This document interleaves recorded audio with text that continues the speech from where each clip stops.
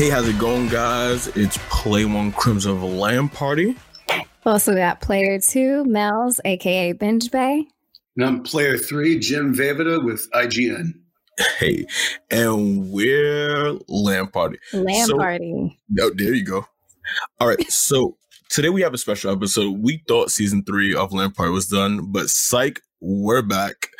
And we have a special episode. We're doing a soul review with, we have Binge Bay in the building, and we also have Jim himself from IGN, who did his very own soul review on YouTube. Go check that out. We will be linking that down. But before we get into Soul, Jim, give us your comic book origin story. We would love to know who you are. There were no radioactive spiders and no planets that blew up. Nothing that cool. But no, I basically have been doing this for a while now. I'm in my 40s now, so it's like I've been doing this for a while, and I started by just screwing off at my temp job that I hated back when the internet movie fan sites were just starting. And I started as like a guy that I used to get access to. They were produced. I do like review to them or write up some news about these projects. And long story short, I ended up having my own site for a while and then got hired by IGN. And I've been with them for 20 years total, but I've been full-time staff with them for about 14 years now. I'll be 15 next spring. So I'm like one of the old men of the online movie community. A lot of the sites that I came up with are gone, and IGN, is mostly known for their gaming site, but they've been covering movies for 20 years, and I know because I was the one doing it. So it's like it's been kind of an amazing experience to see start with like the Wild West days of the internet to where they are now when you're doing all these, like, to be candid, you're kind of just another part of the apparatus in terms of the launch of movies and stuff. Back in the day, I thought, we'll figure out how to like make the studios work for us, and or like how to sort of democratize all that. But Hollywood, the system found a way, to still just make it a job, But it's been a really fun, career for myself, and it certainly wasn't a thing I started doing to be a career. It was, frankly, I was just doing it because I hated the job I had, and here we are. I've been beyond. I had been screwing up. Wow. Yeah. So that's the takeaway, kids, is screw off at work and do the thing you actually really liked doing. Fun fact, you joined IGN when I was 8. Wow. Dude. Oh, please tell me you mean when I started in 2000, not 2006. That'll make me feel really old. You started in 2000? I was 8. All right, yeah. And if it makes you feel a lot, actually, I do get a few people be like, I used to read your stuff as a kid or whatever, and it's so weird. But then I realize, like, when I've interviewed actors and I've like geeked out with them, and I know it's like nowhere near as comparable. I'm not in any way, shape, or form putting myself at that level, but I'm like, and I see that sort of crestfallen look on their face of like, I mentioned some project they did like 30 years ago, and they're like, oh, okay, yeah, I guess I've been at this for a while. I mean, realistically, I'm just glad to have you here now, to be quite honest. If it wasn't for IGN, Lamb Party podcast wouldn't exist. Wow. Mm-hmm. Well, thank you. appreciate. Hey, I want to say thank you first of all for having me on the show, and nice to make both of your acquaintances, and yeah, I mean it's been fun. It's been a fun gig, dude. I'm not gonna lie. I grew up working class and never really thought I would get a chance to see parts of the world, and doing this job has allowed me to see the world mostly on somebody else's dime, to be completely candid about it. Like the studios will pay for you to be living the dream.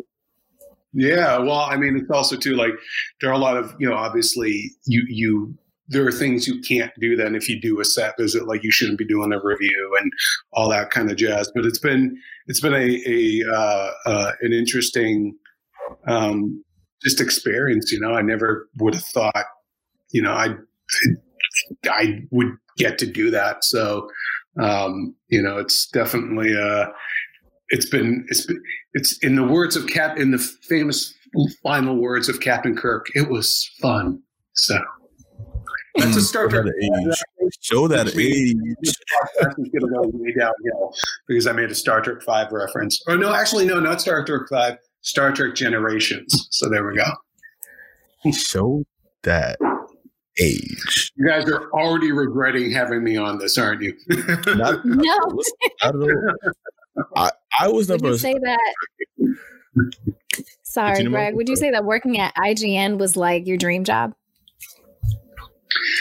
There was no reference point for that kind of job, so I would say no. It was.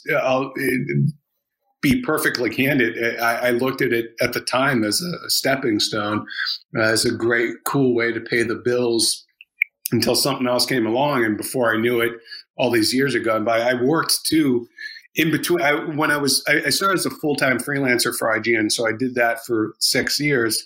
And in that time, I worked at The Hollywood Reporter as an online editor for them for about a year. It was a short tenure, but I learned a lot working there. And then I went to IGN full time. But I would say, no, it wasn't a dream job. I mean, to me, the dream job would have been like, screenwriter, I went out to LA for that.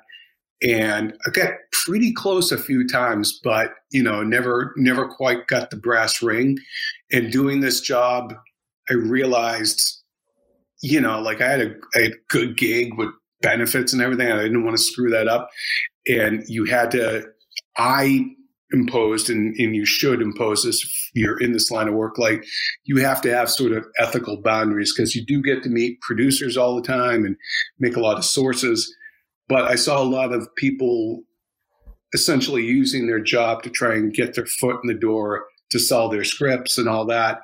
And it maybe, I probably sound really dumb and naive, like a Ned Stark type for drawing a line in the sand doing that. But it's like, I had such a cool gig and I never wanted to go back to answering phones again, that I was like, I better not screw this up. I better do it right. And then meanwhile, everyone else I knew was like, not everyone else I knew, but a few people I knew ended up selling a script or getting on staff on shows. And in hindsight, I probably should have, muddied the waters there and done that. But I was like, it just ethically didn't seem like it was a good line to cross. And it's not. But, people do it and are still doing it. And, so I don't know if Pixar calls me tomorrow and look, we read your Soul review and we thought you had some good points. Do you want to come and write for us? I'd be like, maybe. Now, Kemp Powers, the guy who's the co-writer and director on Soul, he's got a similar background in that, he's a similar age to me, and he did video game journalism, I think, and music journalism. He may have done movie journalism too at some point, but my creative outlet now is playwriting, theater, and stuff like that. Because I'm like, all right, well, I'm not crapping where I eat there, that's for sure, and Kemp Powers also had a background in theater, and that's how that was my exposure to him. Was I saw One Night in Miami as a stage play in LA, and was done at this really awesome local theater, and I think it was its world debut there. I remember watching this play, like, this thing is great. This is exactly the kind of thing, like, these are the kind of plays I love. And so I found him online on Twitter, and I started following him and DM'd him and everything. And then he got the Star Trek gig. And now, of course, one night Miami is coming out, and he's got Soul coming out. And so he's kind of like a great template, I think, for, people in the scene, in my particular scene, who are kind of looking for maybe a more creative second act in their lives. He's got he's an interesting, his is an interesting story. I find interesting that you have this line of ethics that you wouldn't cross, right? And I know this is going to be the weirdest pivot. Do you feel as if the main character of Soul did not follow that? Well, you know what? I actually like that segue. That was a pretty good segue. I think I understood, like, this movie seemed to be, it was made by middle-aged men. And I want to say it was for middle-aged men, because my little niece and I've seen this movie. I've seen Soul now 3.5 times. The first time we did a press day, a long lead, which is normal for movies, especially Disney and Pixar movies. So what that means is they show you about 35 minutes of a movie. And then you get enough setup and flavor of the movie to be able to talk about it in some detail without getting into the really spoiler stuff. Mm-hmm. So we did that for Soul. And even then I was like, this movie doesn't seem like it's really for kids. And so then I saw the full movie, and then I was like, and I was mixed on it. And I was like, man, I love Pixar movies. What's wrong with me? So I watched it again. And I was like, no, I still feel the same way. And then I wrote my review off that. And then on Christmas Day, I watched it with my niece, who's 11, and we're really looking forward to seeing this movie. And at the very end, when it looks like Joe's going into the light, she burst into tears, screaming, I don't want to die. I don't want to die. And I'm like, oh, can I swear on this podcast? Yeah, we don't give a fuck. Holy shit, this is not what Pixar wants. They don't want an 11-year-old kid having a fucking existential crisis watching their movie. Hearing from all of my sisters, you're like hugging her and screaming, crying. I'm like, holy shit. This thing, and even my sisters and I watch, and I'm like, there are a lot of things with this movie that's bleak.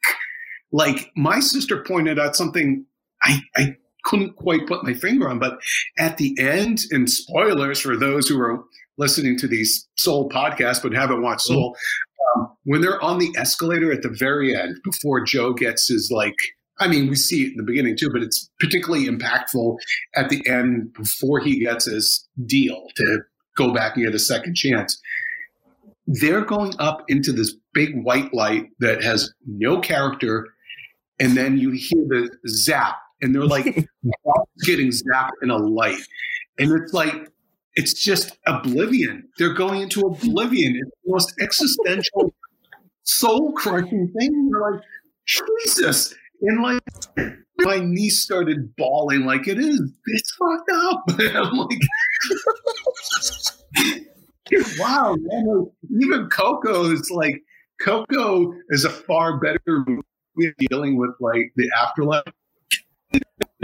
That depressing moment, or like a caveat to the whole thing, where I'm drawing a blank on the character's name, but he's the kid's real father, and he says at one point, like, when you're forgotten, you just disappear, and one day everyone is kind of forgotten because their relatives are mourning the next group of people.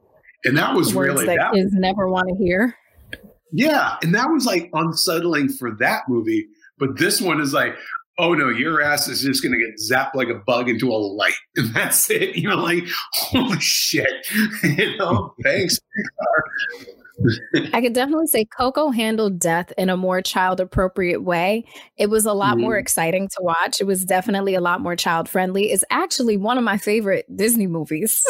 I thought it was great. The music was great. Storyline, excellent. Characters, amazing. The colors were super vibrant. I thought Coco was amazing. Giving, like, I feel like my biggest problem with Soul isn't Joe or any of the real world stuff. It's all the Great Beyond and You Seminar stuff. I found that because I feel like they screwed up the first rule of science fiction, which is, if you're going to create a world, you have to, it's the rule, stick to it.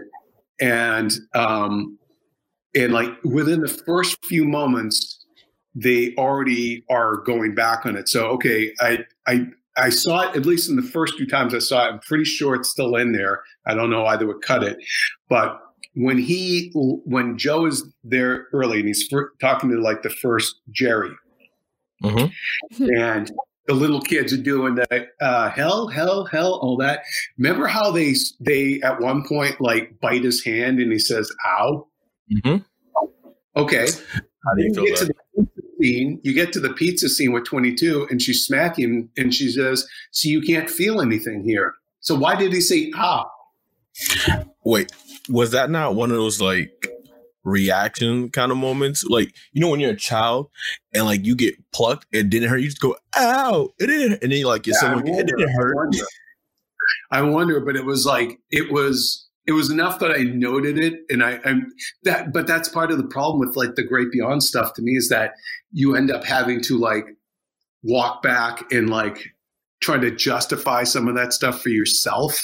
And like, it to me, I thought that was the part of the movie that had the biggest, that kind of pulled me out of the story. Like whenever it was this Joe and his family and his community, I was like, I wanted to see more of that. In fact, I really wanted them to go even deeper and really let us know like what's at stake for Joe. But, and I didn't really get a chance just because, there's X amount of real estate that you can do in a review. But like when you get back to New York, and he's in the cat's body, it's not like Joe is getting able to, he's not the one getting to like reaffirm these friendships with like even his barber and stuff like that. It's Joe, but the vehicle, if you will, is being driven by 22, right? And it's like a weird, I don't know if you guys saw Wonder Woman 1984, but it's strange that both movies that came out the same day have like a body getting hijacked by another character. And they both have a lot of like nods to like Heaven Can Wait. And like, it's just a really strange thing because you have 22 then getting to be the one that kind of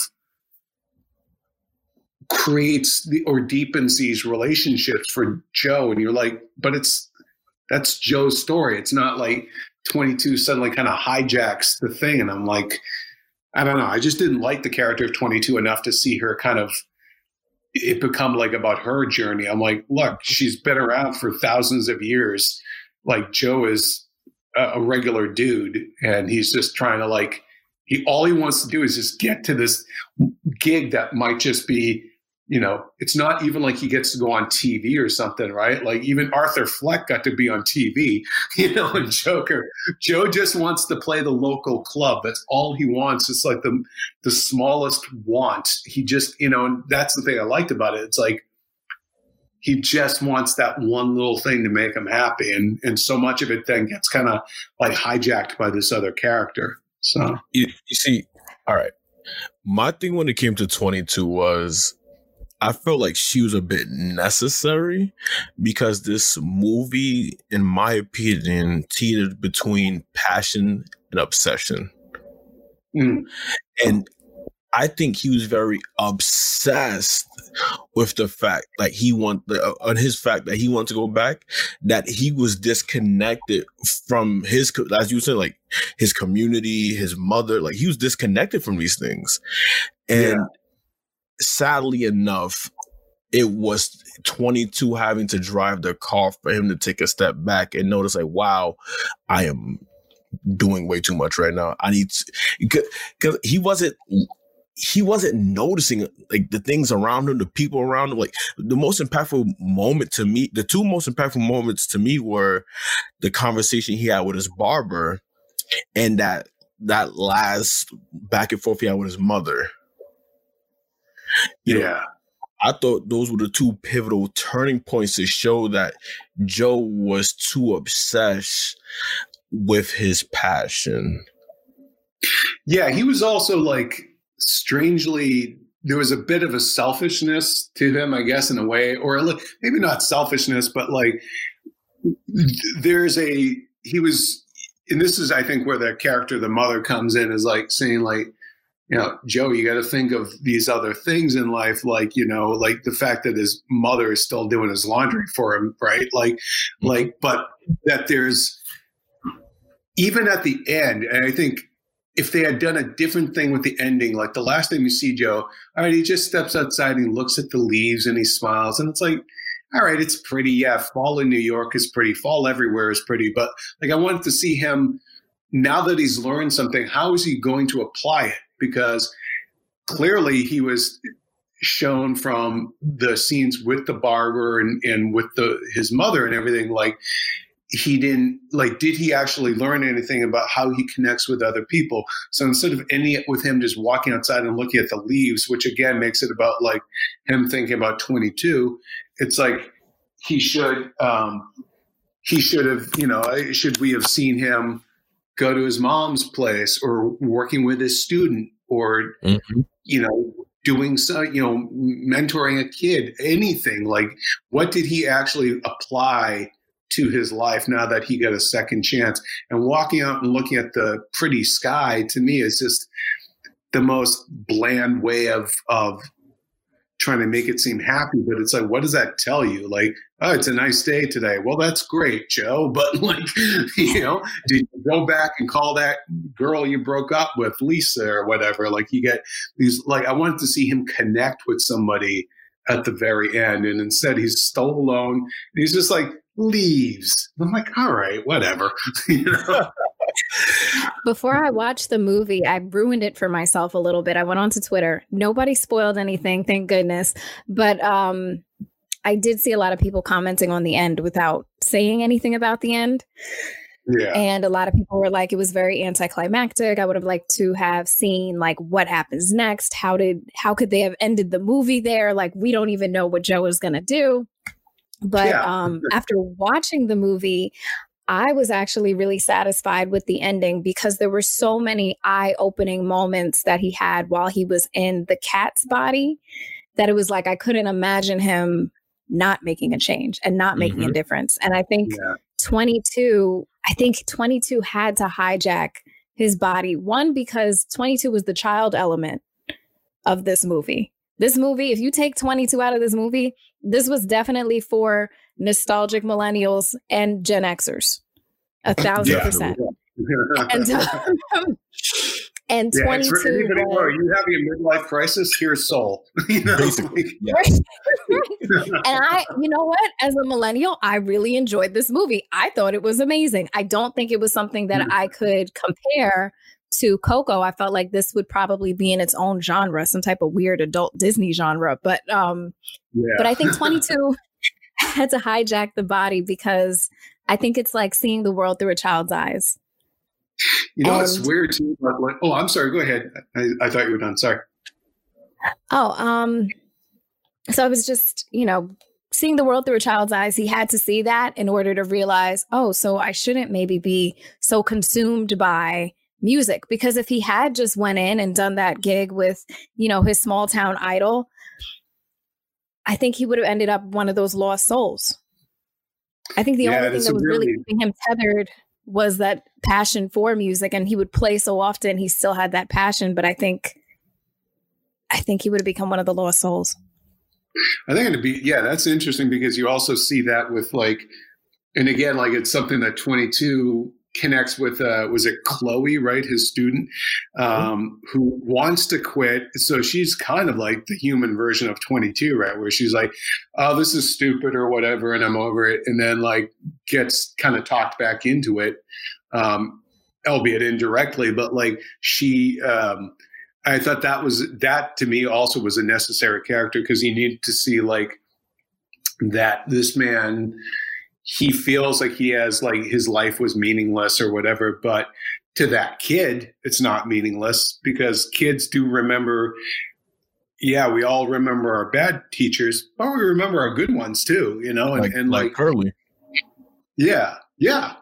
Curly, right? Like he would like it. So I thought that was a really nice touch too, that it was like the fact that Joe has had an impact on these people's lives. It was kind of like It's a Wonderful Life thing, right? Like all the ripple. It's not so much that George Bailey himself is interesting. It's that he was there for others, right? And they in turn got to also have the life that they would like, because of this one individual.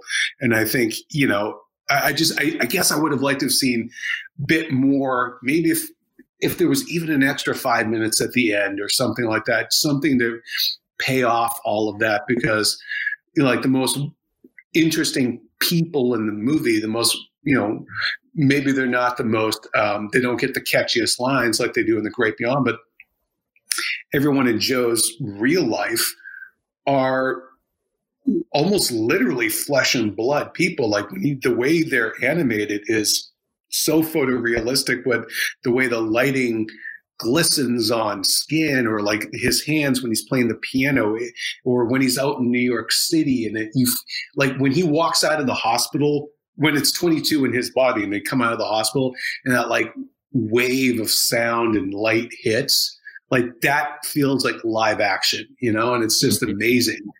And like that, I thought on a technical level, there were so many amazing feats in Soul that I think really my biggest problem with the movie still comes down to the youth seminar and The Great Beyond, which is also the thing that makes it, I guess a Pixar movie in a way. But I feel like this is the first Pixar movie that could have easily have been a live action movie. Because again, like Heaven Can Wait, we've had body swap movies, even people and their pets trading places. Yeah, like the Shaggy Dog or whatever, the 90s movies. So I feel like this has done a movie where like easily have been live action, Mm-hmm. Like I don't know if we could have done Inside Out that way. I think that would have been pretty bizarre. The reason why I feel like the youth seminar wasn't that bad, I don't know if it was your review precisely or another review I watched. I was watching a lot of reviews before I came into this, but someone said something in the aspect of what was it precisely? The youth seminar, like, what was the point of it? Because people's experiences and like individual experiences really make up their characters. Oh, that was mine. That was I basically was saying like it was. I think maybe if they had reordered like the first going through the youth seminar, right, and Jerry had Lady Souls with him, and he's like hitching a ride, right, and so she's like, "Okay, you're gonna be aloof, and you're gonna be this," and I was like, she arbitrarily decides these souls the key element of their personality. And it's like, all right, then what does it matter then, like, what your life experiences were? Because to me, the argument is Joe is who he is because his dad took him to that club when he was a little kid. I don't know how Joe would have turned out if his dad had been like, hey, let's go to an amusement park today instead or something. But like his father was a musician and he took him to the club. And that's how he found his spark. His dad was his mentor, not some soul in the great beyond, right? Like, or the great before. And so to me, it was like, Joe is who he is because of what happened in this world. The jazz didn't get invented in the great before; it got invented here on Earth. And so, like, I didn't feel like the movie really reconciled that. And like Joe is the product of the people who raised him, of his community, of his art, of what he does for a living, being a music teacher, and the students he deals with, and for them to be like, oh no, everything, when they say, oh, what, you thought you were just born with a personality? It's like, well, I mean, Joe seems to check a lot of boxes for somebody who was here on Earth, like he, you know what I mean? Like, I don't know.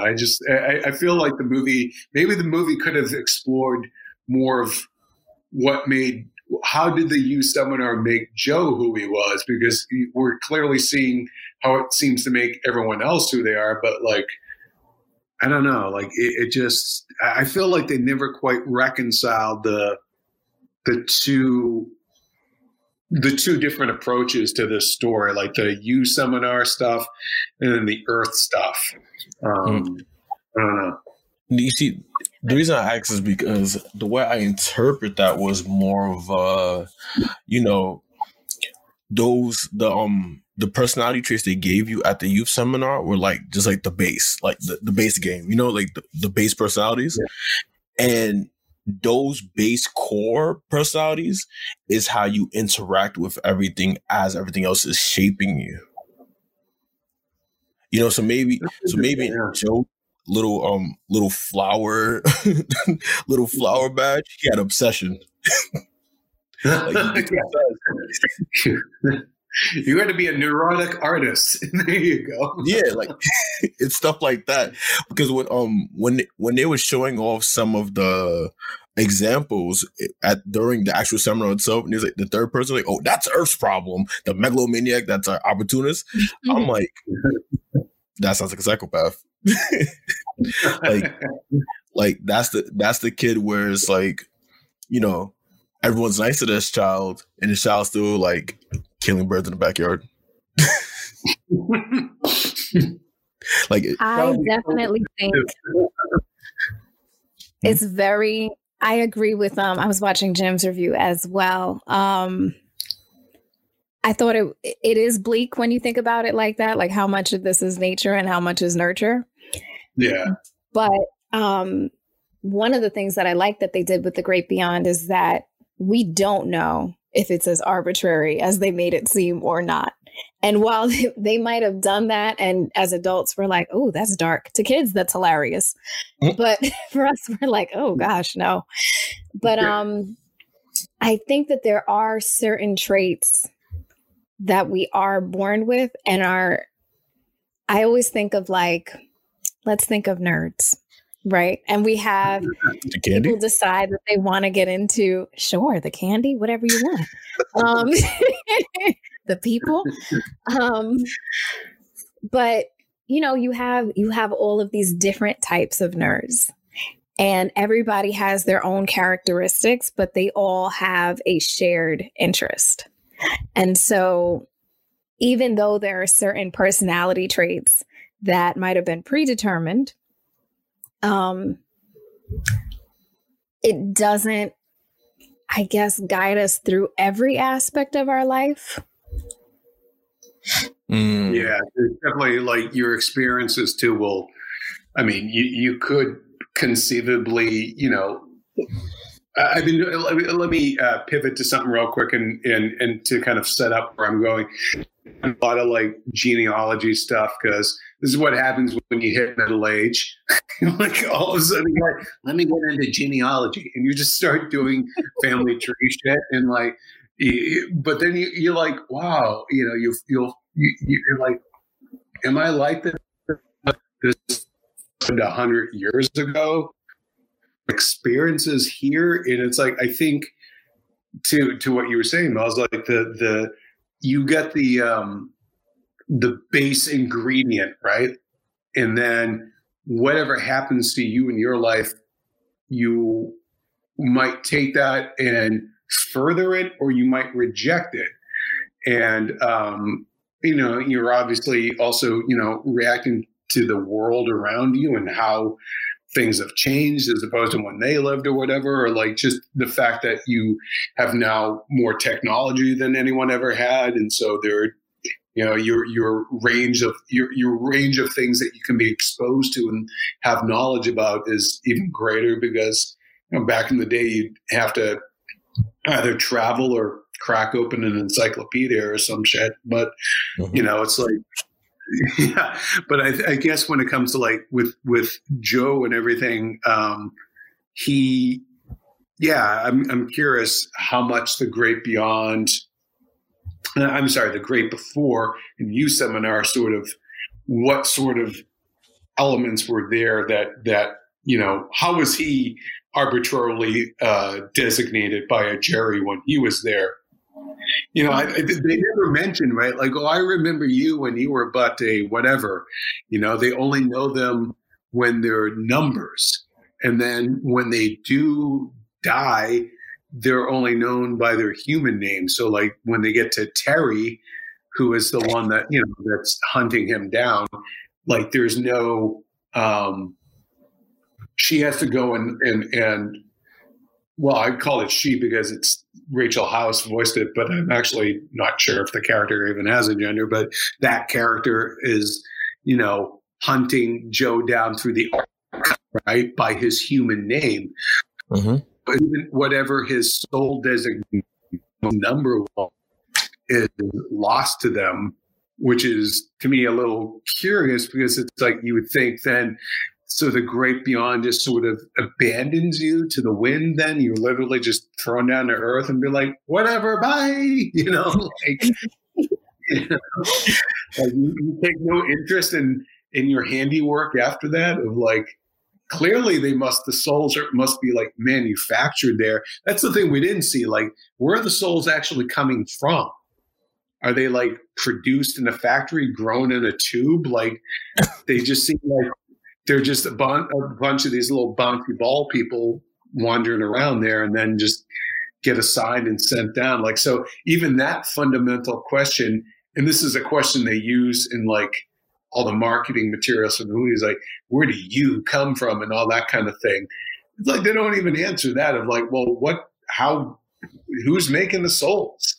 Like, for what purpose? What is happening? What if you get reincarnated? Like, what if you go to the Great Beyond and you go through that light and there's like that zap and it's like a hard reset? Yeah. I don't know, because, all right, if there's 1,000 people on Earth and they all die and they get a reset, right? But we have offsprings. I don't think we populate fast enough for the amount of souls that are like always coming down to Earth. Yeah, right. Like there must be a waiting period. Is it like a lottery or something? Like, I don't know. I feel like that's another thing. Like Soul was really trying very hard to be as agnostic as possible. They didn't want to tip their hand in any direction to any particular organized religion or their beliefs. Whereas, like, at least that's the thing I really liked about Coco was they were like, look, we are going to embrace and illustrate the way, Mexican culture embraces their ideas of the afterlife and how that what that means to their community and how they sort of explain it to their kids and everything, and how it's part of how death is a part of their life. And like Soul tried so hard to make it as sort of like packaged and problem free as possible, that it actually created more problems, because it's like, okay, you're kind of picking ideas from different things, and that's fine. But like, they never to me defined what is it then what is the point of having a great before if the great beyond is just a white light that you just are obliterated into. And so that's why it's like, when you bring up the idea of reincarnation, I mean, that's kind of interesting, right? Are they trying to tell us something by making the one of the characters a cat, the whole 9 lives thing? I don't know. I think it's interesting that you say that, because I'm wondering, I think once again, we have to think about who was the audience that this movie was intended for. I can't help. I don't think it was kids. It was not for kids. It was a family movie for adults. And so even with the, just questioning, we're just not specifically knowing exactly what religion we're kind of going with. I think one of the Jerrys kind of explained that when Joe goes to the Great Before and he's speaking to Jerry, and he's just like, why does everything look like this? Because everything looked like, a pre-K. And Jerry was just like, this is the most easily digestible form for your brain to understand.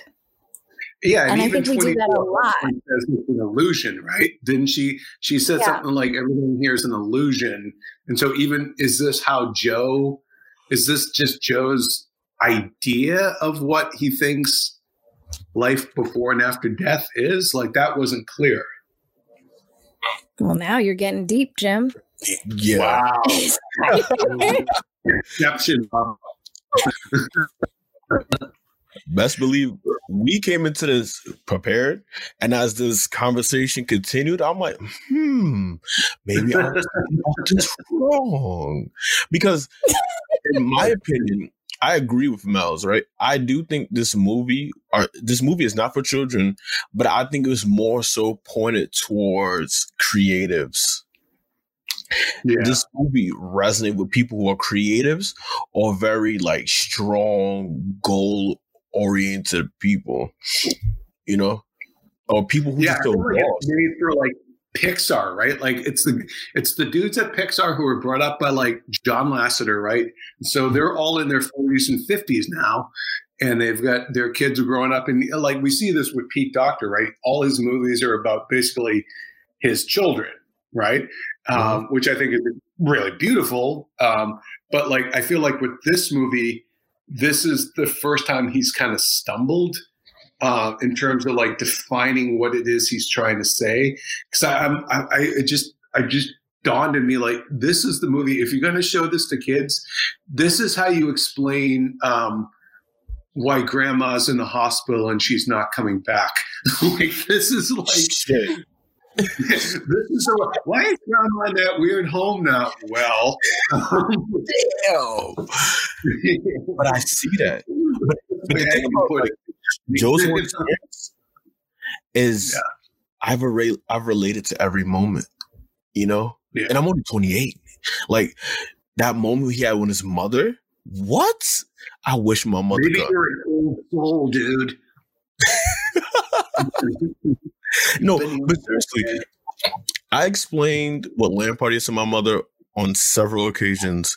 She swears all I do is play video games. And I've had moments where some of the best advice I've ever gotten in my life was from my barbershop. It was literally from my barbershop. And coming down this path as a content creator, there's a lot of obsession in it because you become wrapped up in these numbers. I was the hedge fudge manager. That was me. I swear to fucking God. Let it have been a couple months ago, the beginning of quarantine. I'm like, numbers.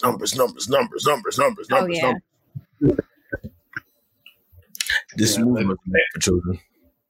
Well, that's another interesting thing, right? When they showed the Lost Souls, right? They were all mostly probably people that were supposed to be middle-aged, right? There's no 22, even though 22 is, an unborn soul, just her own designation means she's one of the first ever souls. And the fact that she's settled on the voice of being, this middle-aged woman. Was it Tina Fey? Yeah, Tina Fey. So that it's the fact that they settled on making her a middle-aged woman, meaning that she's been there, done that, and kind of over it. Mm-hmm. There's definitely a sort of, this movie isn't really for, a young person to Like, what is it? What is a child supposed to take out of this movie? Like, if it gets them into jazz, that's great. But like right now, I'm just like, I look like my niece was the test case, and she ended it bawling, you know, and I'm like, well, shit, that's a big old F right there. In terms of, does it appeal? Like, it doesn't. He was all into Joe and the music stuff, and then it was like the minute it's like, bro, and like, here's the other thing, right? Whenever they do show The Great Beyond, they don't make it seem appealing. Even the music cues are scary and eerie, right? Like, he's on that escalator and people are just like sheep to the slaughter, right? Just going like they're in a slaughterhouse, just going through into the stall to get killed, not thinking. And he's the only one that stops to think, and everyone else is just like a lemming going off the cliff. And other Jerry like opens up the little window thing and be like, well, now you can leave. And you get the music cue of no, and it's all like scary and ominous. Like, again, you're saying The Great Beyond is to be feared. At no point did they ever make The Great Beyond seem like it's something you should accept. You know, it just means he cheated, you know. He was also young. And when he was on that escalator going up and he was like, oh my gosh, what am I doing here? There was an older soul who was there. And that soul was just like, oh, it must have happened suddenly. Yeah. And so I'm thinking he couldn't accept it. Yeah. I mean, like, I know he's supposed to be like in his 40s, but like, yeah, that it was, you know, he clearly. But that also made me like I said earlier, like I've seen it 3.5 times now. So I was thinking the last time I was watching it on Christmas, I was like, well, wait a second. Okay, so he falls through the manhole. That means he gets like really. He must have a bad head injury or something, right? If he's like near death, and yet, and that he's like having this out of body experience, which is basically what it is. But that means he has a head injury and he like runs out of there to go to a gig. And then he gets like the second off. Did he like drop dead of the minute the end credits roll? Like weirdly like a Sopranos kind of ending, the fact that it just ends like that. Like that Josie leaves and just drop dead because he left the hospital without his treatment for this thing that almost killed him. Like, you know, you had to have been pretty badly injured if you're having another experience, dude. You know, you didn't just sprain your ankle. You clearly, like, his body worked fine, right? That means he must have had a head injury. This is what happens if you feel like It almost sounds like you had two writers, and there was one writer who was just like, okay, he fell in a manhole. And they're like, oh, that's dark. Okay, let's lean into this. So then he's in the manhole, and then 22 gets dropped back into his body. And Joe is now in a cat's body. And they're just like, all right, well, he's got to wake up with a head injury, right? And then one of them goes, well, don't forget, this is still a Disney movie and anything is possible. I feel like that's what was happening. Because you're right. He would have had a pretty bad. Never really there. Was the cat in his head the whole time? Yeah. And when you look at the fall didn't even look that bad, to be quite honest. Like, your neck would be broken, dude. You're dead. You're not just like kind of dead. You're dead. Like, I have another question about 22 for both of you, actually, right? When you were the age 22, did you somewhat think or act similar to that? Do you think 22 was more so representative of an age group? That's interesting. I mean, when I was 22, I was definitely probably going through my own sort of existential crisis. I think it was probably like, the fact that they picked 22 is like somebody who thinks they've done enough to know, like, over that. That's really interesting. I hadn't thought of that. Maybe. But when I was 22, I was never like cocky enough to be like, I know everything. Mm-hmm. I was also at that point in time, it had been kind of shaken up by some stuff that had happened in life, to be like, well, this isn't what I believed when I was a kid, kind of thing. So, yeah, I mean, I guess maybe the age 22 is that point between, well, you're no longer a child, so that she's not like the other souls, right, who are clearly children. They have childlike voices and everything, and the sort of bounciness of a kid. She's, a teenager, if you or a 22-year-old, I guess. Oh, that's really interesting. I hadn't thought of that. Now I'm going to be mulling that over. No, because when Mel's was 22, couldn't tell her shit. She knew it. Couldn't tell her shit. This is very true. If I had to pick an age group for the character 22, though, I would actually say with 100% certainty that spirit was a 12 or 13-year-old kid. 12 or 13? Mm-hmm. The mouth in class, basically. Yeah. There's still the childlike wonder, but like also they don't want to be bothered with anything. They think they know it all, but there's still that childlike wonder if they see something cool. Bro, that was you at 22. Wow, I guess I had childlike wonder then when I was 22. And I continue to have childlike wonder today. Jim, no bullshit, right? That literally was Mel's at 22. Like, that's how long our friendship is. And at 22... Okay, I'm not that old. Hold on. Pause. Hold on. Because he said that's how long we've been friends. I am 27. We're not that old. Just relax, sir. I think you guys still have plenty of time. You're doing good. You're doing good. but you see that, right? It's that concept where it's like when you're in your 20s, you feel like you've been through it already. Like, yeah, I've been through that. Yeah. It's that. Yeah, it's always am I going to learn now kind of thing. Because when you're 22, you're coming out of school and your early jobs and stuff, and you're like, everyone keeps telling you like, you're in the real world now and all that kind of shit, and so you feel like, okay, well, I'm braced for it, or like I already know what the hell you're telling me because you're not the first one to tell me this, which kind of speaks to her having so many mentors.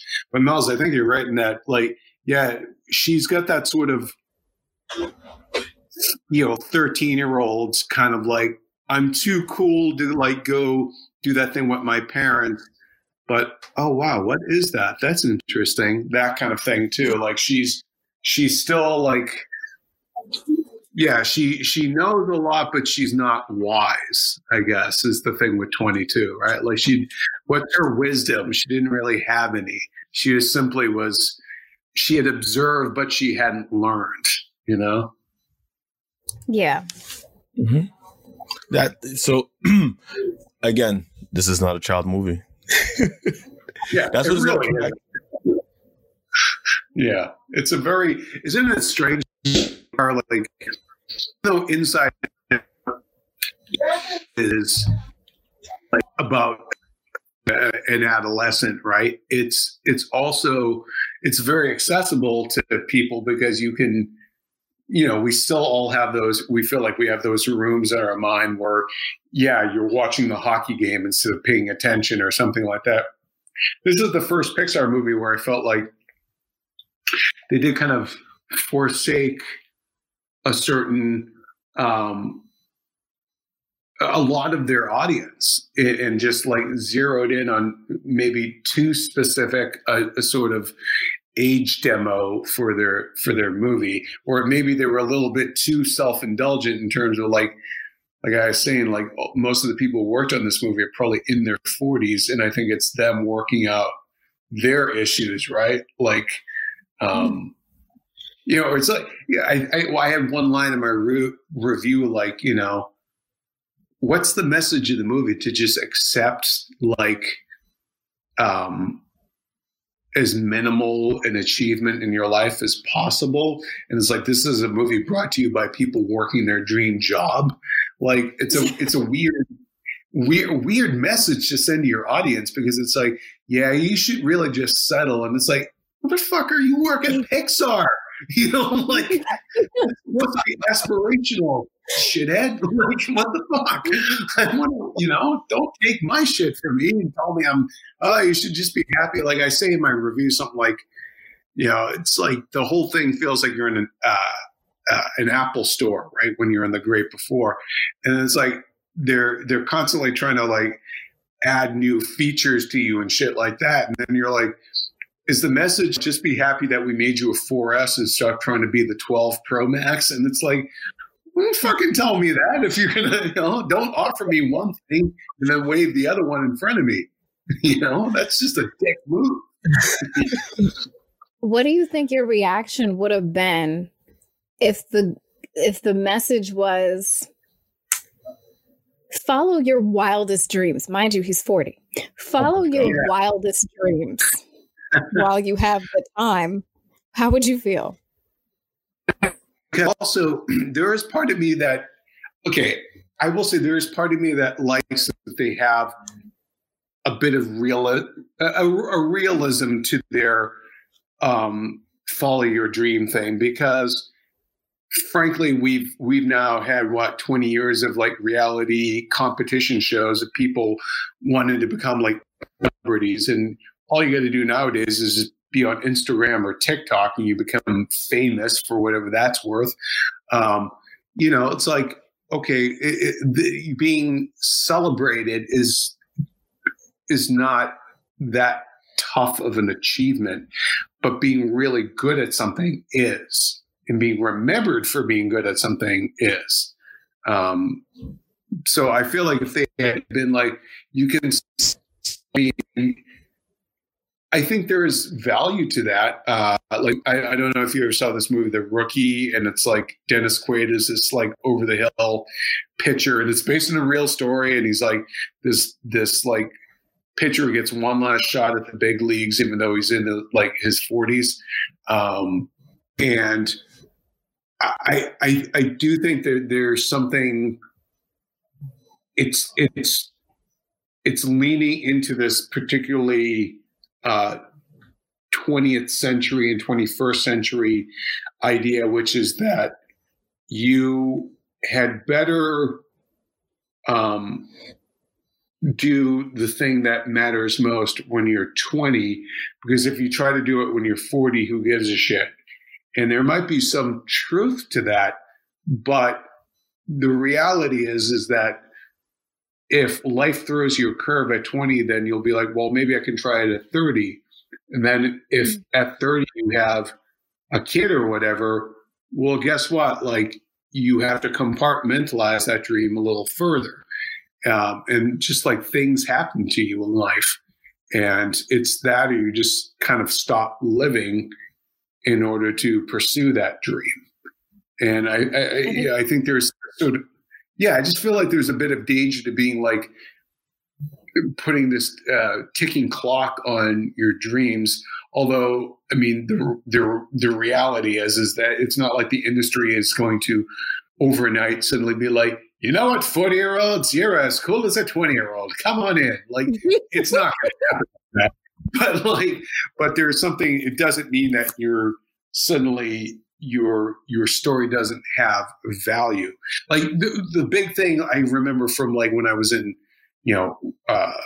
writing school when I was younger was, and being very mindful of trying to accomplish something when I was in my 20s was, okay, the whole thing of like write what you know, which I think is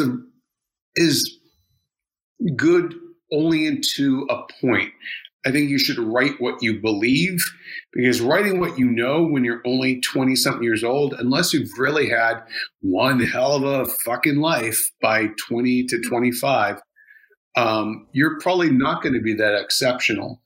But by the time you get to 40 or 45 and you have some bit of perspective on how you were at one point in your life versus how you are now, I think does make for a richer story, and some validity to points of view that otherwise you're just giving a sort of a riff on a trope or some sort of Hallmark card sentiment. If you're saying this message when you're 20 something years old and you don't really know what the fuck you're talking about, like you're just sort of like, well, I'm young and vital and important, so obviously I know what I'm talking about. You're like, well, maybe you don't. I mean, you might, for every really wise 20-year-old, just as for every wise 40-year-old, there's another one just like you who's dumb as a bag of fucking hammers, and they don't have shit to contribute. Like it all depends on the individual. So shout out to my exes, but oh, God. Shout out to my exes, but I didn't think of it like that. I didn't. I tell you, Jim, I had a battle plan for this episode. Okay. Have we gone off the rails entirely? It's not that you go off the rails entirely. It's more, if I knew this is everything that you thought, I wish you had more time on your review to get that out. I invited you. Are you really? I was very confident in my life until this man spoke to me, and now I suddenly doubt everything. Why did I invite the Grim Reaper onto my podcast? I'm really second guessing this whole idea. No, I'm glad to have you here now because it gives. I think both me and Mel's. Well, I'll speak for myself. I can't speak for her, but yeah, I've gained some form of perspective also, because we also have to look at this as critiques also, as a movie critic, as we give reviews to our honest opinions of how we interpret the movie. And the same way we're making points, you're going like, I don't think of it like that. The same way I'm going like, all right, maybe I don't think of it like that either. Well, what I've done is crushed your will to live in any joy that you may have found in this piece of art. Just like, I can't wait to be invited back on. Yeah, well, I can't wait to your next review. I'm like, that's what you're talking about? Let me go watch it real quick. Honestly, I love it. I love when somebody makes me question my own thoughts. I embrace it. I invite it. I encourage it. Well, here's the thing. Like, I like the movie. I still give it a 7, which is good on our score. And so I added to its like positive thing on Rotten Tomatoes. I just had a lot of like big asterisks with it. And again, like my biggest problems with the movie were just all the soul world stuff. Like I wanted, whenever we were back in New York with Joe, I was like, everything, I perked up because like I'm actually into like some jazz artists from like the 20s, like Fats Waller and like stride piano and all that kind of stuff. And like the fact when I first learned about soul at D23, was it last year or the year before? I guess last year, and found out it was about jazz and that he's this pianist and everything. I'm like, holy shit, like this is really, I'm like super curious now, like what they're going to do with all that. And so like whenever they get to the jazz stuff or like life in New York or him and his family, like I was invested and I wanted more of it. And like, I feel like all the great before stuff, and especially the great beyond, but the great before stuff made me question what the movie wanted me to feel and wanted me to think in a way that I kind of didn't want intruding when I was enjoying myself with Joe and his life on Earth. Even when he was at his kind of lowliest stuff, like, okay, you're just, dealing with I don't think he was a substitute teacher, but clearly he was like on a contract before they hired him full time. So like I've been there, not in terms of being a teacher, but I've been like, and like that is kind of what I equated it to, which is, hey dude, you're fine. You're out of the woods now. Sort of like, yeah, but shit, I gotta go to the office now. I got it. Like, and so like the great beyond stuff made me second guess the stuff that I was enjoying on Earth. And I feel like this was the kind of movie that maybe they could have like screen tested it a little more and kind of gotten people's feedback. Cause I know they've done that with like other Pixar movies. Like they did that with Brave. They've done that with almost any Pixar movie, right? Like Good Dinosaur went through a huge overhaul, but I wonder if because it was Pete Docter, who is like, you know, I think he's the CCO or something. Like he's one of the big wigs at Pixar, and he's like their golden boy, right? Like he made Up and Inside Out and everything, like Monsters Inc. And like he's one of the OG Pixar guys. Like maybe no one felt like able to be like, maybe it needs another pass just at the writing stage, and it's kind of up some of or like plug some of these holes. And I don't know. I'm just surmising. Maybe they did. Maybe they thought they had all their bases covered and shit just happened. I don't know. Like, I still think it's a good movie, but like next to like all the other Pixar movies, which I found really exceptional and just great. Like I love Pixar, and I don't know if you guys have ever had the chance to go there. If you ever do get the chance to go to San Francisco or Pixar, it is it really is an incredible like facility. So maybe they did give it their all and they just came up short, but you know, I still just had enough issues with it that I have now opened the door to being the voice of criticism for it in a way that most people aren't criticizing it. Like a lot of people, it seems like most of the conversation now is just about the sort of the Vessel and Joe's thing. And to me, like that's definitely an issue, but like I felt like the movie, even if they didn't do that, still would have had these big like head scratchers. Like, well, wait, what? What are you saying there? Are you sure you want to do that? Well, yeah, I don't know. When it comes to that whole like vessel and you know representation without transformation, I get it. Like Princess and the Frog, I get it, but I don't know. In my opinion, Twitter, please don't slay me.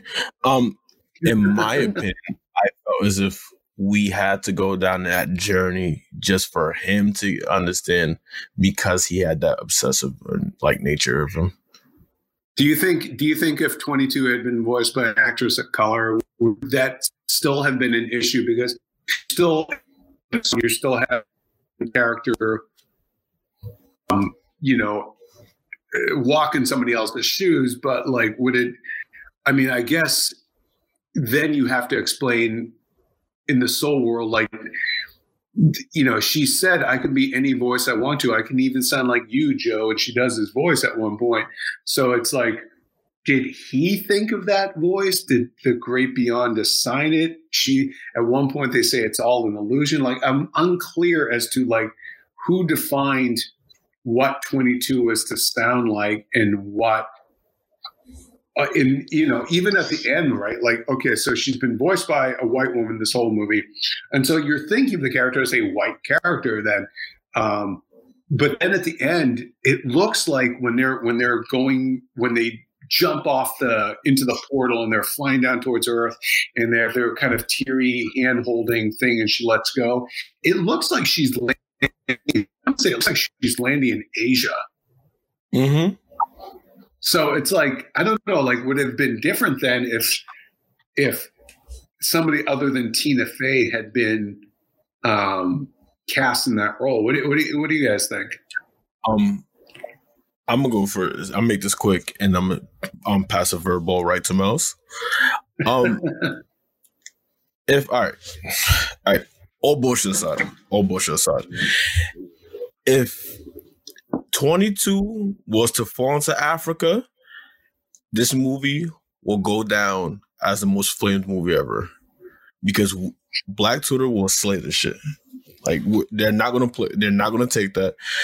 And the fact she even fell like into Asia because it looked like she's fallen into like China, precisely, or possibly India. Oh man, they should have casted a different voice. Yeah, They should have casted a different voice, a woman of color, a very mellow voice.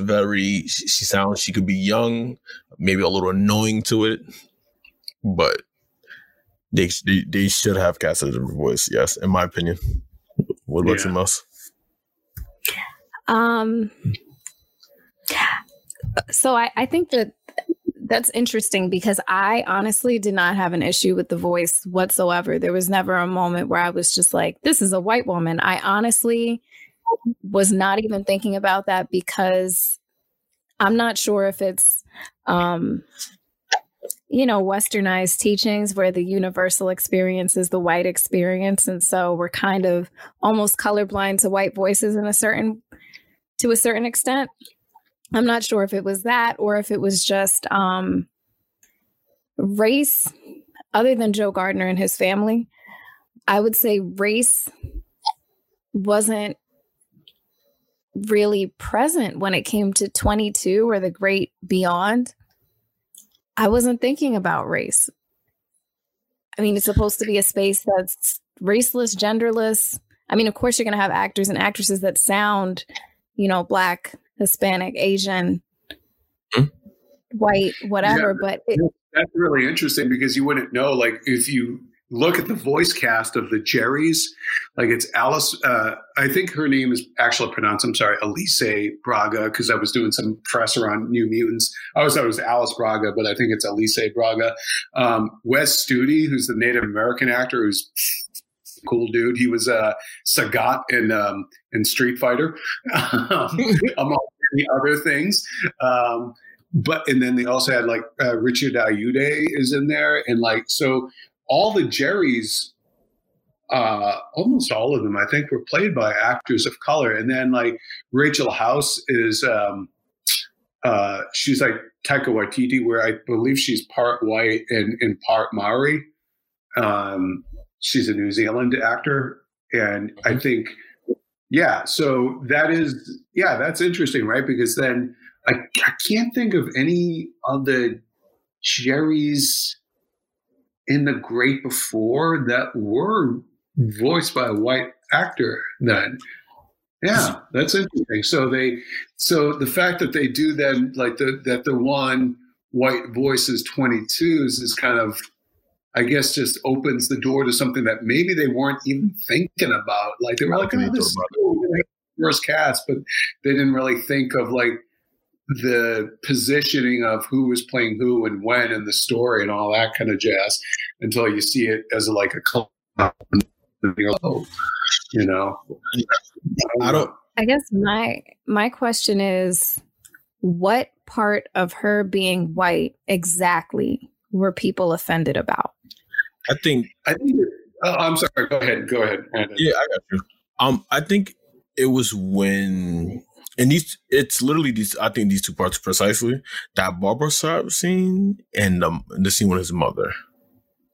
Yeah, the two most pivotal moments in really in his evolution.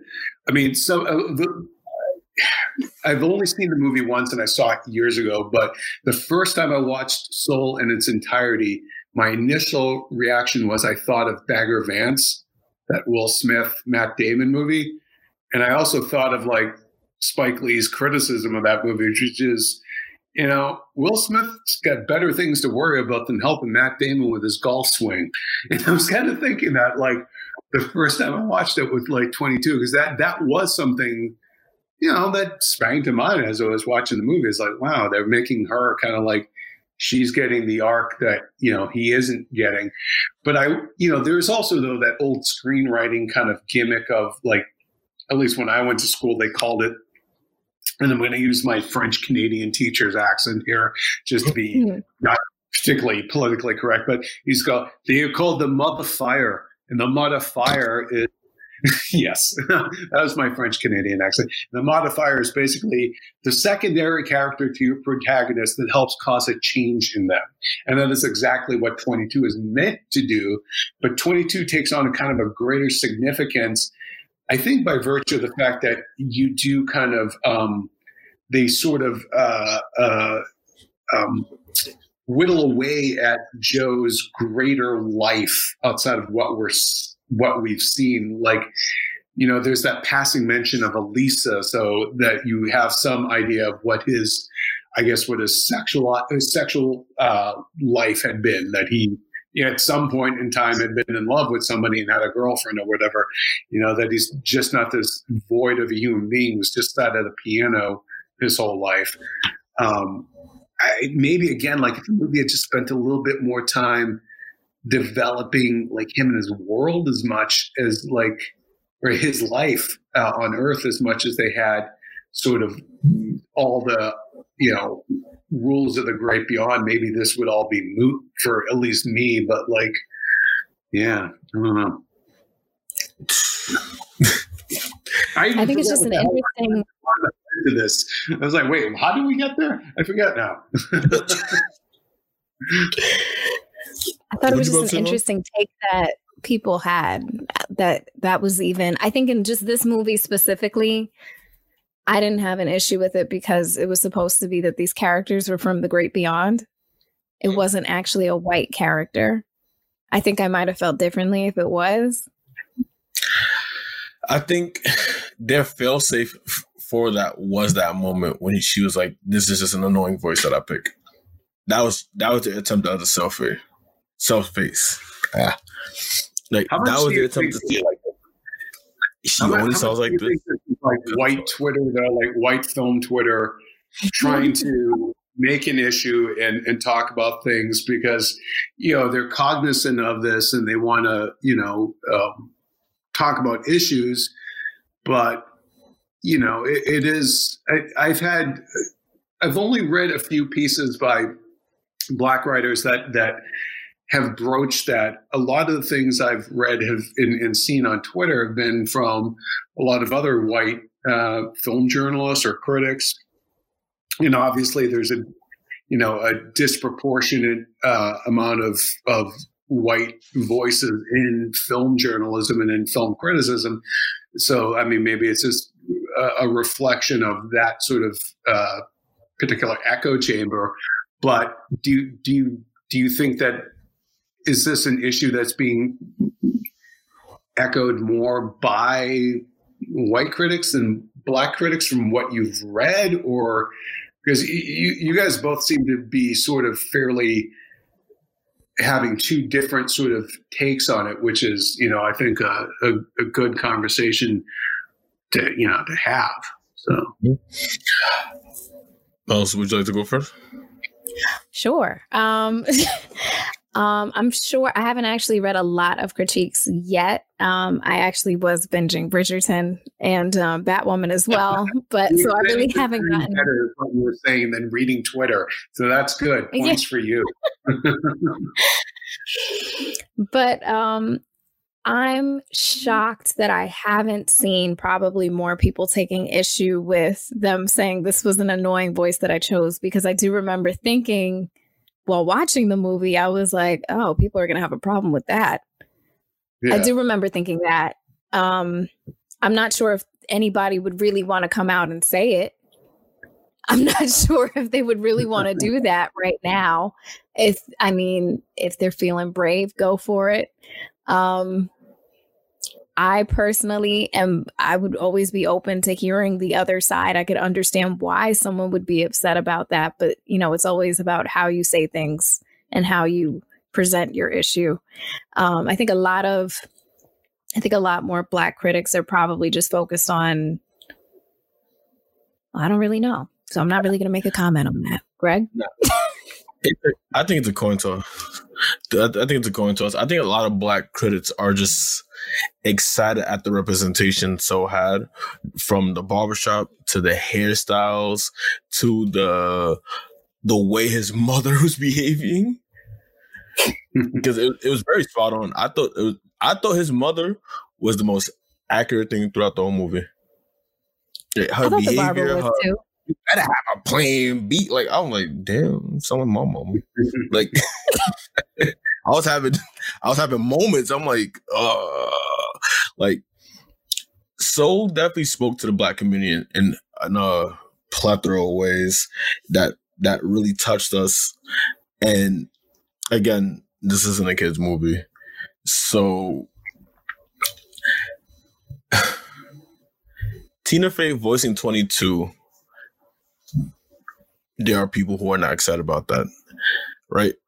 I don't disagree. It should have been Tina Fey, but it's when I listen to 22, I see the way 22 acts. I felt like I could see Tina Fey being an appropriate voice because it was annoying. I'm like, shut up, 22, shit.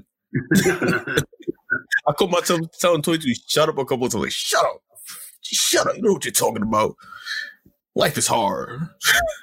I'm an adult.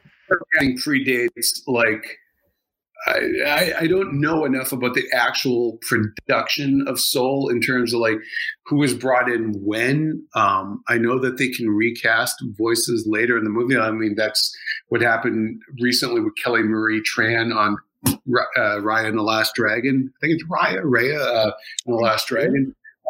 Yeah, because she replaced the actress that was at D23 for it when they introduced that movie in Soul for the first time. But I do wonder if, like, when Kim Powers came aboard, and they've been very open, Kemp and Pete Docter, about, like, he was brought on to make sure that this largely white studio was doing a good job depicting the Black community and bringing in Black voices into the film I wonder if, I would imagine at that point Tina Fey was probably already cast and had recorded, but I wonder if this discussion had ever come up. It would be really interesting to go back and be sort of a fly in the wall on some of these like production meetings and sort of, have these kind of honest and tough conversations with them of being like, well, why are you doing that? And did you think XYZ or whatever like that, and just see sort of, the creative process there, because it is the first time, like, let's face it, like they're not having tough conversations when they're doing Monsters, Inc., right? Like they're not, there's like, what fucking tough conversation do they have in Toy Story? Like, it's like, whereas like with Soul, it's and Pete Docter talked about this in that long lead press day, just to bring it, but like, he was very open, like, look, we looked around our company and realized that we're a very white company, and we didn't. Once we realized that jazz had to be the passion that this character had, and we realized that the character then had to be a middle-aged Black man, they realized that they needed to bring in new voices that they didn't have on staff at the time, and and to try and make it make it a film that wasn't just like another one of those movies like from the 60s or 70s where it was like made by white people about Black people, but it's really white people. Like, it's, like they were well-meaning movies at the time, like Stanley Kramer and Norman Jewison and all those guys. But like you look at it now through our 21st century prism, and you're like, yeah, that's a problem. And like now, even a very liberal like product for film Twitter now, but like there are parts of like the Pixar process where I wonder, like, are you still kind of like that? Where it's like I read a piece today. God, was it Vulture or some other site I read their piece on Soul. And it was one of the few Black film critics that actually at a major like publication that covered the movie, and they pointed out that Soul was a movie ostensibly aimed, even though it's about Black characters, it's aimed for a white audience. And I thought, an interesting insight, because like, yeah, it probably is, right? Like, it's Pete Docter. And most of the people are white males, right? Like, and so it's, I think they're trying, and I think it would be it'll be an interesting sort of post-mortem on the movie to be like, well, what could we do if Soul gets a sequel? Because, I guess it's doing pretty well for Disney Plus. Like, if there's a Soul 2, what are you going to do that's going to, up the ante for the movie, make it a even better movie, but sort of like kind of address maybe some of the issues people had with this one? I don't know. Do you think Soul will get a sequel? I'm going to turn the tables here and interview you guys real quick. Love it. Do you think Soul will get a sequel? Or do you think it needs a sequel, or should this be a one and done? Greg, you want to go first? Why, thank you, my friend. Realistically, if the Soul needs a sequel, yes. Does it need to be Joe? No. Interesting. Yeah, it doesn't need to be Joe. I think Soul could get a sequel. And it can't be 22 cannot be the main character. 22 can make a cameo. Why do we need it? Because after speaking to you, I understand there was a mark missed with children. And I think a second Soul could rectify that. That's really interesting. Mel's, I want to hear from you in a sec. I'm sorry, I totally just hijacked your podcast like 22 hijacked Joe's body. We're having a discussion. It's all fair game. I'm going to say, like, I spent a lot of time in the hospital as a child. I had like this pretty basically crippling leg disease as a kid. And so I spent a lot of time in a children's hospital, and I had a roommate, and I was probably only about a little who died. And I do wonder, like, just having, and having had like sick family members who were children, like, I know it'd be dark, but like a story about a kid who had been sick and sort of dealing with things.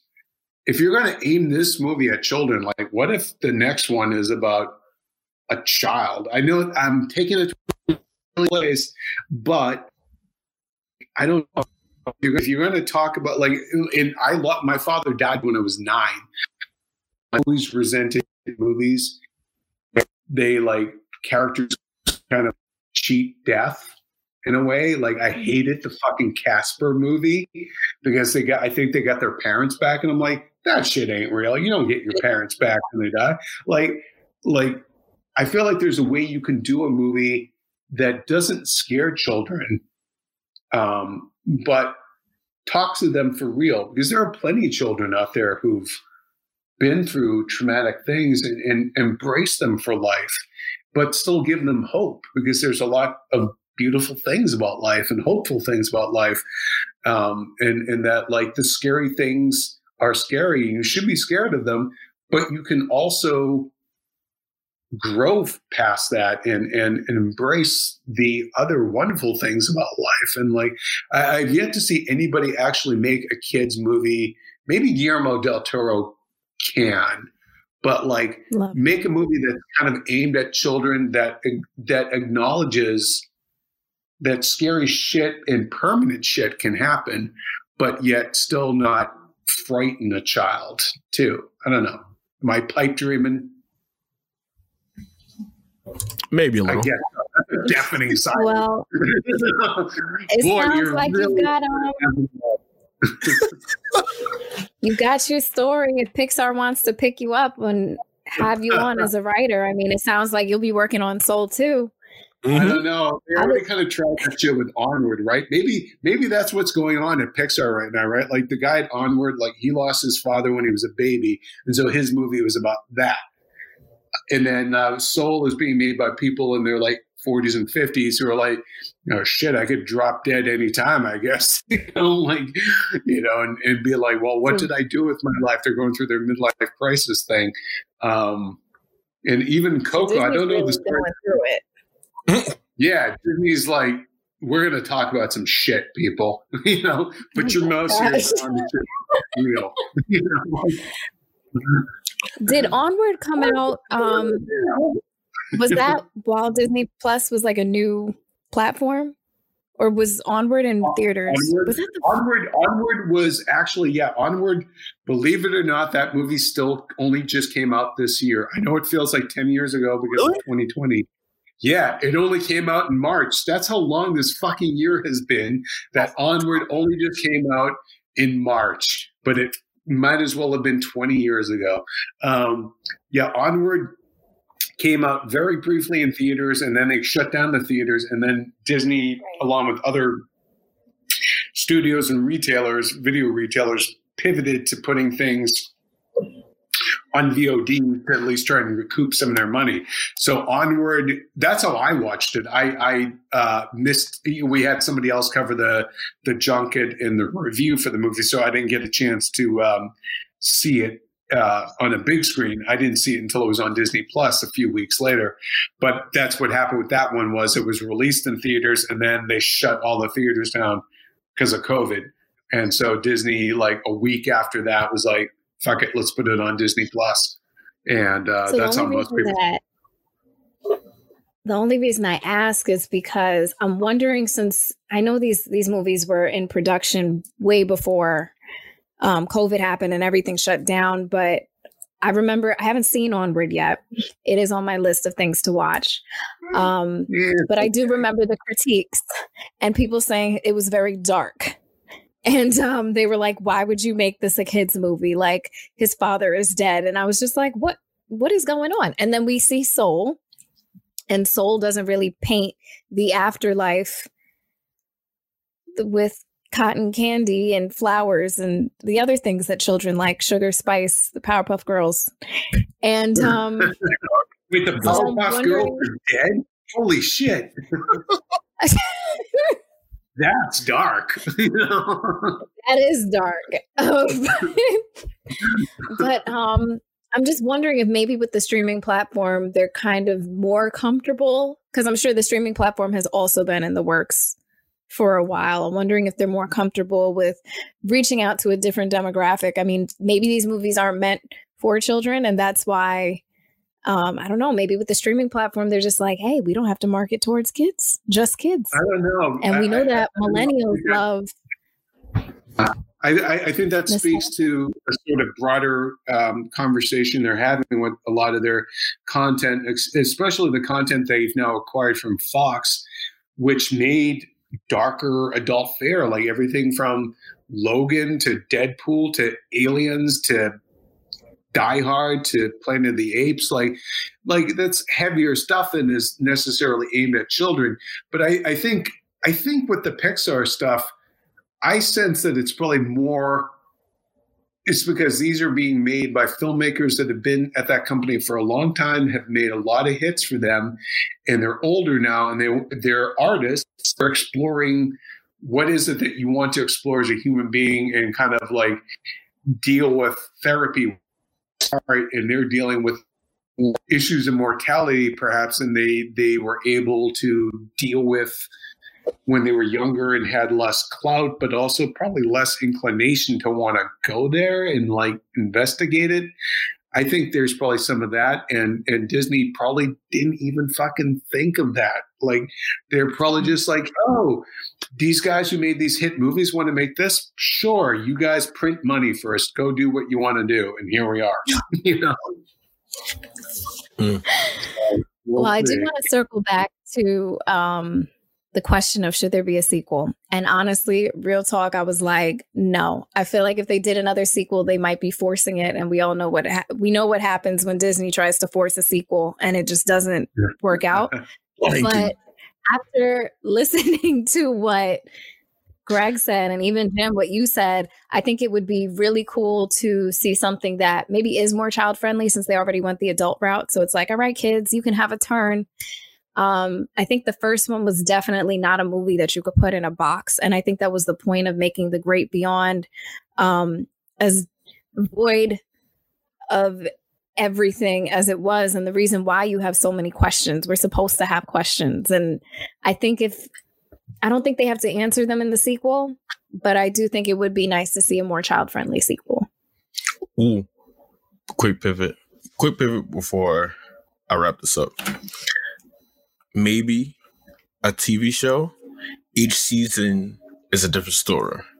Different story. Too much. You think so? All right, fuck it. Yeah. Fuck it. Scrap it. Yeah, if you turn it into a show at some point, no, that's what you're saying, Jim. They have to solve crimes, so it'll be a cat like for every week or something, Like a buddy cop. Oh my god. Yeah. It'll be like, we're going to have to go talk to the great beyond and get some information. All right, Jim, it was a pleasure having you today. Do you have anything else coming up in 2021? Yeah, thank you. You guys have a great Happy New Year. It was a pleasure to meet both of you, and I'd love to do this again sometime, Trust me, I will be stalking the IGN's YouTube for your next critique, and we will have a large-ass Twitter thread. I look forward to it. I'll be looking for any writing, any scripts in the work. Yeah. Well, yeah, I mostly I've been working on some plays and things like that right now. So maybe my play will get turned into a Netflix series. I think Netflix is probably, you want to go with Netflix because they got the money right now, right? Like that's kind of the gig. You go work at a studio. Right? I mean, you gotta look. I just want that retirement fund. I don't have any kids of my own. Like, who's gonna wipe my ass when I'm 80? I need some money. Oh man! Keeping it real. That's the name of my old podcast, was Keeping It Real, and it was mostly about movies. But it's what I do. It's why I take it to dark places every now and then. So I hear that Jim is looking for a nurse. That's right. Not old man needs nurse eventually. There's your job. Also, let your bosses know, Keeping It Real under the IGN flagship. Just saying. I'm telling you, man, they've been whole other story. That could be a whole podcast right there, is me talking about my podcast and what went wrong there. But like, I'm trying, dude. I'm trying. We had a great thing going for a long time, and we still get hit up all the time by our old listeners and the viewers, because we had some segments on. We did a couple of seasons. They weren't even seasons. We did like 2 years of them where we did them both as audio and video, and they were like pretty popular videos, and we had a good following from that. And then the show just ended kind of unceremoniously, and so I definitely, my heart goes out to this people with the fan campaigns are like, my favorite science fiction show was canceled, I'll bring it back. You're like, well, good luck. Because it's very difficult to revive a thing once somebody put a knife through it, but we'll keep going. We'll try. You got Keeping It Real 2021. That's right. It'll be even realer, even darker. Watch out. I love it. Thank you so much, guys. I really appreciate it. I wish you both a very happy New Year. You too. And Mel, you too. Thank you for coming on today. Of course. I love a great conversation. I know. So everyone out there in the interwebs, you want to catch Mel's again, starting back in 2021, later half of January, early February. Her show will be on our Twitch channel, twitch.tv/Land Party Podcast. She hosts the girls show every other Wednesday. And you can find Jim at IGN. That's right. Thank you, everyone. Peace. Even though we've been down this road, and I know it's far from flawless, you'll be coming home regardless. You'll be coming home regardless. You'll be coming home regardless.